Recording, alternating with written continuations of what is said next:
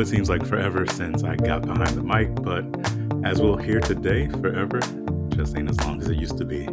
Let's get into it. As always, I'm Maurice, and you're listening to Category Is. What's up, y'all? Welcome back to another week of Category Is. After another brief hiatus, I know y'all are tired of my hiatuses, hiati. What's the plural of hiatus? I don't know. I'll look it up later. But welcome back for another week. The Super Bowl was on Sunday. Honestly, I ain't really watched the game. I didn't even really know who was playing in it. um, Today's drink is inspired by the Super Bowl. You can make it in a large batch. I think the Super Bowl is not about like individual cocktails. Most people usually will have like a beer or, something really easy. You make like a punch. Or what we used to do in college is mix everything up in a cooler. So tonight's drink is inspired by the PJ drink in college called Purple Jesus because it's purple and it will make you call for the Lord because it's very, very strong. Lots of spirits up in here. So in the college version, we would use like Everclear because it was cheap and it would get you where you need to go really fast. Um, and you just mix up like purple Kool-Aid. Everybody had their own recipe, but it's strong as hell. And you would like soak the fruit in the Everclear like the night before, and then it would just be a whole mess. So tonight's drink is a play on the Purple Jesus, is a more responsible adult version of it. So drink responsibly if you are of legal age to do so. In this drink tonight is vodka, splash of prosecco, which you might as well use. You get that mini bottle of prosecco, blue curacao, and this one calls for a Sprite. I probably won't do the Sprite, but I guess you do need something to kind of sweeten it up a bit. So I would do like a simple syrup, and like lemon juice or something like that. But this one calls for Sprite. And then garnish it with some lemons, and there you go. That is your adult. Well, it's a blue Jesus tonight, not a purple Jesus.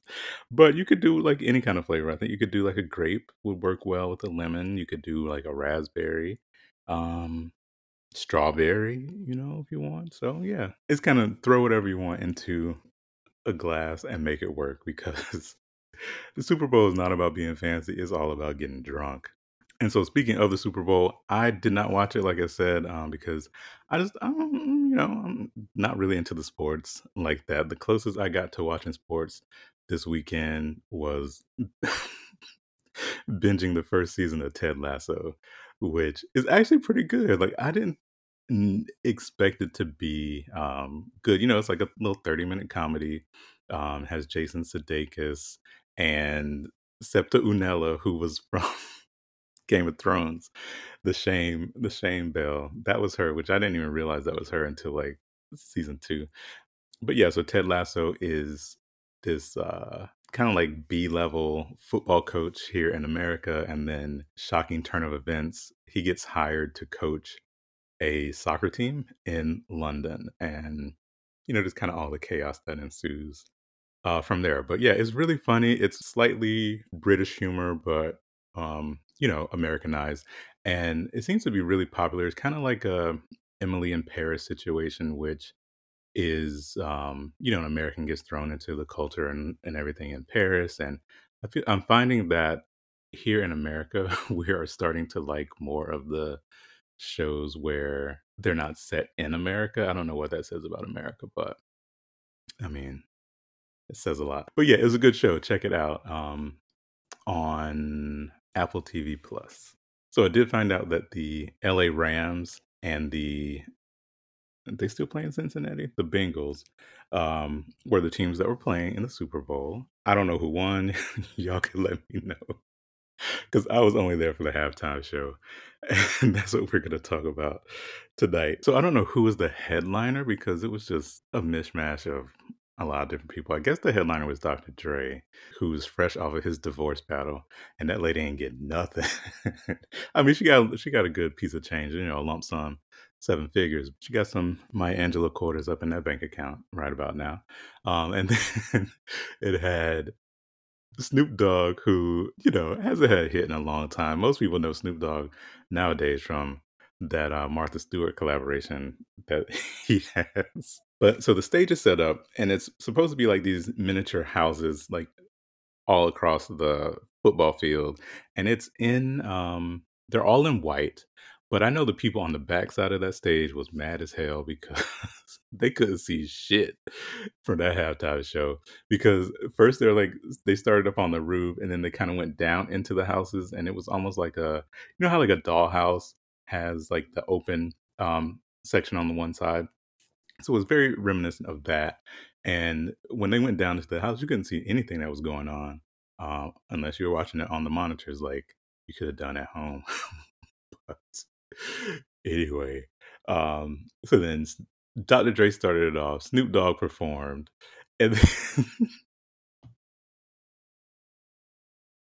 they always have the surprise performances because I didn't know that 50 Cent was going to be in the Super Bowl performance. And so he starts off his bit, and he's hanging upside down like he was in his in that first video that he had like 20 years ago. And 50 Cent ain't built like he was 20 years ago now. He looked like about $1.72 at the moment. Because that white beater was all the way stretched out. Like he could have just had on his Manx tank top a white beater, because 50 Cent was looking a little thick, trying to hang upside down, gasping for gasping for air. I know he couldn't breathe, hanging up there like that. But then he performed. Mary J. Blige performed, and I was really there for Mary J. Blige. She was like, "I'm gonna give you this skin tight leotard, these thigh high, or they were almost hip high boots, and she was all in white and like these silver, like kind of sequin Z kind of things, and she had about 48 inches of hair cascading down, and she looked good up there dancing off beat like she usually do. Then they had Kendrick Lamar come out. I don't know really too much any of his songs, but he was dancing up there with all them guys with the blonde hair dressed all in black looking like Cisco. Then Eminem came out, and I ain't got nothing to say about Eminem. I mean, he did kneel down and I guess supported Colin Kaepernick, but I mean, one thing about Eminem, he hit that Just for Men beard dye a bit too hard. Maybe he left it in a little too long. I'm not sure, but Eminem has got to be pushing 50, and that beard was dark, like dark, looking like Mariah Carey in the Obsessed video. And then that was pretty much it. I mean, they were crip walking, and it was very much an ode to the culture and California culture in particular. Surprised they didn't bring out Issa Rae, because Issa Rae is California culture for real. But it was uh, again, it was great stage production and the ability to bring out all of these, people who have been so profound and prolific for the culture. However, it was a bit lackluster for me. First of all, we got to stop pretending that they're performing live. Like, those tracks are pre-recorded. The instruments ain't even plugged in, and they're up there acting like it's a live performance. The one thing I will say, I used to play saxophone in the marching band, and these stadiums are huge. First off, you cannot hear anything when you're on that field, because think uh, you're in one space, and there's what, like, how many people? I don't know, maybe 80,000 people in the stage, all talking and making noise, and then you're in just a wide area, so you couldn't hear one instrument 10 yards away or 20 yards away. You just had to go for it. you know, so when you're up there and you've got like the crowd, you've got the dancers, you got the staging, you got the speakers, you got all this going on, and it just would not be a good experience if they tried to do it live. Um, so the thing is, hold the microphone as close to your mouth as possible, and just lip sync for your life. Y'all ain't up there giving it your all, and I think that's what it kind of disconnects for me. It's like it was just too much going on, and I didn't thoroughly enjoyed it. I know I'm not supposed to say that I didn't enjoy it. Maybe that's my I say what I said for this week. A little bit early, but girl, I guess. But all the celebrities were there. Beyonce was there. Jay-Z was there. Because he getting paid by the NFL. And then Martha Stewart was there to support her man Snoop. J Lo and Ben Affleck were there. LeBron James was there. My boy Aubrey Drizzy Drake was there. Ellen was there looking a mess. Kanye was there with North. I'm gonna talk a little bit more about them later. Megan Thee Stallion was there with Christina Aguilera, Justin Bieber, Kendall Jenner, her boyfriend, the basketball player, Russell Wilson and Ciara was there. Kevin Hart was there. I hope he had a booster seat, or that nobody was tall was sitting in front of him, because I know he ain't see shit. And the reason everybody was there was that nobody was wearing a mask, which the only person I saw wearing a mask was Prince Harry and his cousin Eugenie were there. They probably were in box seats too, but they still had a mask on, because I guarantee you that was a super spreader event. But yeah, other than that, pretty lackluster. I think I can't even remember seeing any Super Bowl ads. The thing about the ads is that they started releasing them um, much earlier, so you don't even have to wait until the Super Bowl to actually watch them. Um, so then there was like nothing really to talk about like the next day, because I think that was the big thing. Like people would watch the Super Bowl so that they could go to the office the next day and talk about all the like the funny commercials or the crazy commercials.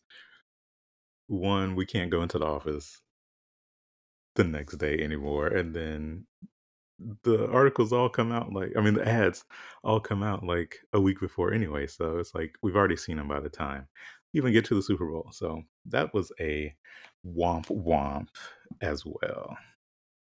So I don't know who planned the Super Bowl this year, but it was probably a man, because it was the day before Valentine's Day. I hope everybody managed their expectations accordingly, because I know it was a lot of hungover people and we're not even thinking twice about Valentine's Day. Also, I read an article that the there's a spike in domestic abuse the night of the Super Bowl, so not a good way to kick off your Valentine's. I guess it's because, people are drinking, and then if your team loses, I guess you're upset. Maybe you bet on the game and lost some money. I don't know. But to me, I think Valentine's Day is one of the lamest days of the year. It's supposed to be the day where you profess your love for, your partner or whatever. Um, show them how romantic you are, how much you love them, just so you can post it on social media. And a lot of people get proposed to on Valentine's Day, which is so corny to me. No shade if that was your situation this year or in the past, or you planning one for the future. But I don't know. It just seems it's a made up holiday, number one. And then it's just, why on this particular day do I have to tell you or show you how much I love you? Shouldn't you be doing that every day? Shouldn't I be doing that every day? Um, why wait until this one specific day of the year? It is so cliche, it's so corny now. So even though I'm in a relationship, I try to avoid social media on Valentine's Day, because it's just a bunch of people posting pictures of their roses that they got, their chocolate candy hearts that they got, the teddy bear that they got. I'm like, don't get me none of that shit. Because the flower's gonna die. I'm not trying to get fat or get diabetes eating up that chocolate. And what I'm gonna do with this teddy bear? throw it in the trash. So I'm at the stage now where I'm all about the experience, trying to get flued out to a tropical destination. Take me to a nice restaurant or something. Let's have an experience. Let's make a memory. But don't give me any of that corny, corny shit. And then it's also the day where people who are single just feel that much, more poorly about themselves, or you're supposed to feel bad because you're not in a relationship, or whatever. Or the people who are in bad relationships and they stay together just until Valentine's Day so they can get a gift or feel some kind of way about it, feel special for the day, and then break up like the next day or whatever. Tens across the board for Simone Biles, who got engaged to her baller boyfriend over the weekend, or I guess on Valentine's Day, she posted yesterday. So you are exactly one of those people I was just talking about, Simone Biles. But Tim Fugger. And then on the other end of the spectrum, Kanye Omari West. I feel bad for Kanye, but I still support him. I know he's going through what he is going through, and he was down to the Super Bowl on Sunday with his oldest daughter, Northwest. He was not sitting anywhere near Jay Z and Beyonce, so read into that what you will. Or Drake either. I think him and Drake got beef again now. And somebody else. Who else got beef with? No, him and Drake patched it up. It's Kid Cudi, I think. So a few weeks ago, I told y'all that Kanye was dating this mediocre looking woman named Julia Fox. Anybody other than Kim Kardashian is just mediocre. I think he hit his peak with that. Like I don't see him topping that um ever. So bad to say, horrible to say, and kind of put these two women against each other. But that's not shade. That's just a fact. But apparently, he and Julia Fox have ended their like 6 week relationship, if you want to call it that. I hope she got to keep all those clothes. Maybe that's all she was in it for. Somebody posted a picture of her like sitting on a bus or something, and she was crying or something like that. And she made a post and said that oh, why would I ever cry over some man? Um, Basically saying we was just kicking it. It wasn't even that serious. Which, in 6 weeks, I guess not. She claims she just used him for the come up and to become more famous. I know she was famous to begin with, but girl, I guess. Then immediately after they announced their breakup, Kanye said that he sent a truckload full of roses over to Kim Kardashian house. I mean, he could have just walked them across the street because he did buy the house across the street. But a truckload of roses, I mean, that's sweet. I think, those kids, they'll figure it out eventually. And not to be outdone on Valentine's Day, but the human sperm bank himself, Nick Cannon, released a song. I do not know why. He chose to do this on Valentine's Day of all days. But on Valentine's Day, Nick Cannon, who is baby daddy extraordinaire, released a song called Alone on all his social media and his YouTube channel. And in the song, he talks about how much he wants to get back with his ex-wife, who is none other than my diva of choice, Mariah Carey. He even goes so far as to sample one of her songs. Oh my god. So he samples Love Takes Time, which was on her very first CD back in 1990. So in the caption, he says, "This song is for anyone who is hashtag alone on Valentine's Day." He wanted to be raw and from the heart. And then he has hashtags broken, shattered, alone. uh, Jeez, need some therapy. So some of the lyrics from the song, I didn't listen to the whole thing because I just couldn't get past that first verse. But later in the song, he says, "As much as I want you back, it's probably better where you're at, because I'm still running in the streets.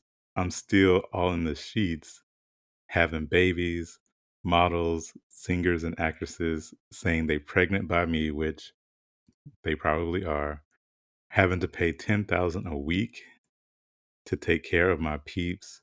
Now you don't worry when I creep, and you got a man next to you when you sleep. Now, first of all, Nick Cannon, you about 4 or 5 babies too late. I mean, sorry. There was a time when I was like, okay, maybe they'll get back together. Maybe it'll be a Kim and Kanye situation because I think they'll get back together eventually. But on the other hand, I'm sure he had a contract with Mariah and was like, listen, we're going to stay married for this amount of years. We're going to have this amount of kids. And there was that one interview where they asked Mariah if she wanted to have more kids. And she said that she and Nick kind of argue about that a lot. And she's like, if he wants more kids, he can go ahead and have them. But yeah, I just think they had an arrangement. I don't really see it for Mariah and this background dancer. But I mean, she needs somebody to take her Instagram videos and pictures. So, Instagram boyfriend of the year. But again, Valentine's Day is all about the grand gesture. So, I mean, you got to commend Kanye and and Nick. But love is a game. Sometimes you lose, sometimes you win. And speaking of winning, it's time for tens, tens, tens across the board this week. And this week, my tens is going to 29-year-old Florida Olympian speed skater Erin Jackson, who's the first Black woman to win a speed skating medal at the Winter Olympics. And she said, if I'm going to be first, baby, I'm going to come in first. And she got that gold medal and brought it down to the United States. I don't know how much longer the Winter Olympics is going to go on. I think maybe another week or so. But she actually got on the team because one of her teammates gave up their spot on the team in order for Miss Erin to get on the team. I guess she had a little slip up in the Olympic trials and didn't make the team. And so her good girlfriend, which is probably her girlfriend, another skater, gave up her spot so that Erin could take her place, and it paid off. So tens for you, Erin Jackson, the first Black woman to win speed skating gold medal at the Olympics. All right, y'all, that about wraps it up for this week. Got some good feedback that you liked how I broke up the episodes a couple weeks ago. So stay tuned for another bonus episode later this week. Stay safe, stay healthy, and I'll see you later.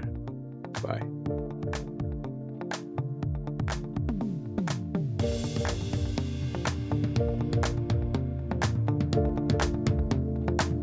Thanks for joining me for another week. I really hope you enjoyed this week's episode. If you did, please be sure to like, rate, and review the show wherever you're listening to Category Is right now.